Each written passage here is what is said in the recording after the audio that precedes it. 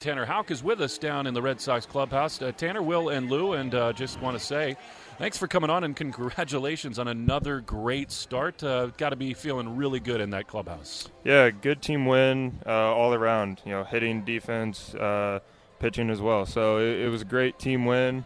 Glad to be out there with the guys. Tanner, for the second straight start, you face a team that maybe has a lot of lefties in there. You kind of forcing you almost to work on that approach against lefties. How do you think you are after 2 games?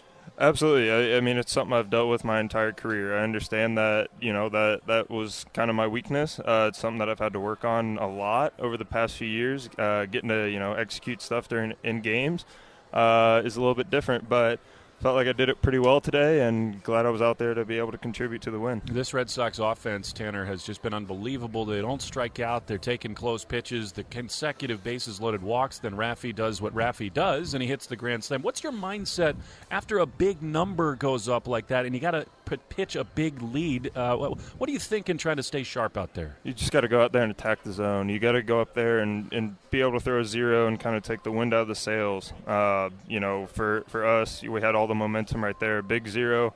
The next inning kind of sets the tone of where we're at, and obviously you saw the end of the game. Tanner, now you follow up guys like Kluber and Sale the second time through the order. How valuable are those two guys, veterans like a guy like Kluber?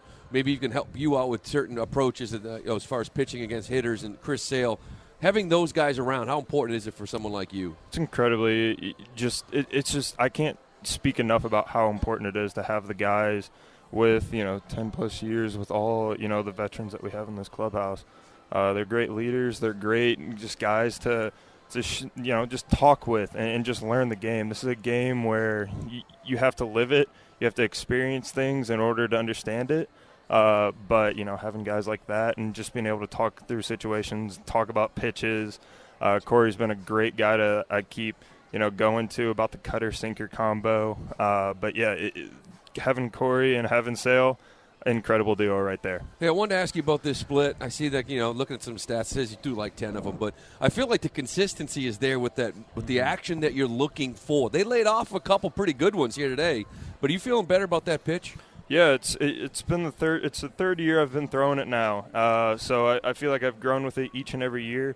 In spring training, I felt like it was arguably my best pitch. And so I'm glad to be able to bring that into the season and bust it out as much as I can, because it's one of those pitches where I've worked so hard on it that I want to throw it. I want to show that, hey, like I've put in the work, put in the effort of throwing or learning this pitch, developing this pitch, and now being able to execute with it it's been great. Last thing for you, Tanner. I'm sure you're happy you don't have to pitch to Adam Duvall and Raffy right now. I mean, Duvall hits another ball, 425. Seems like he does that every night. And then, I think the guy Hill is probably thinking he made a good pitch to Raffy. I don't know many people on planet Earth that can hit that ball out the other way. What's it like to watch those two guys swing it? Hey, Raffy said it best. He goes, when you're hot, and when you're cold like Alaska. But you know what? Right now, it's great having them on our team hot.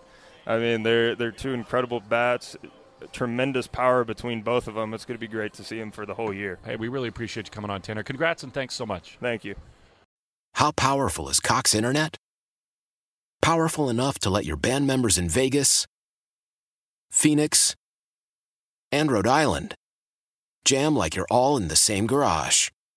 Get Cox Internet powered by fiber with America's fastest download speeds. It's internet built for tomorrow, today. Cox, always building better. Cox Internet is connected to the premises via coaxial connection. Speeds vary and are not guaranteed. Cox terms and other restrictions may apply. Analysis by Ookla Speed Test Intelligence Data. Fixed median download speeds. US Q3 2023.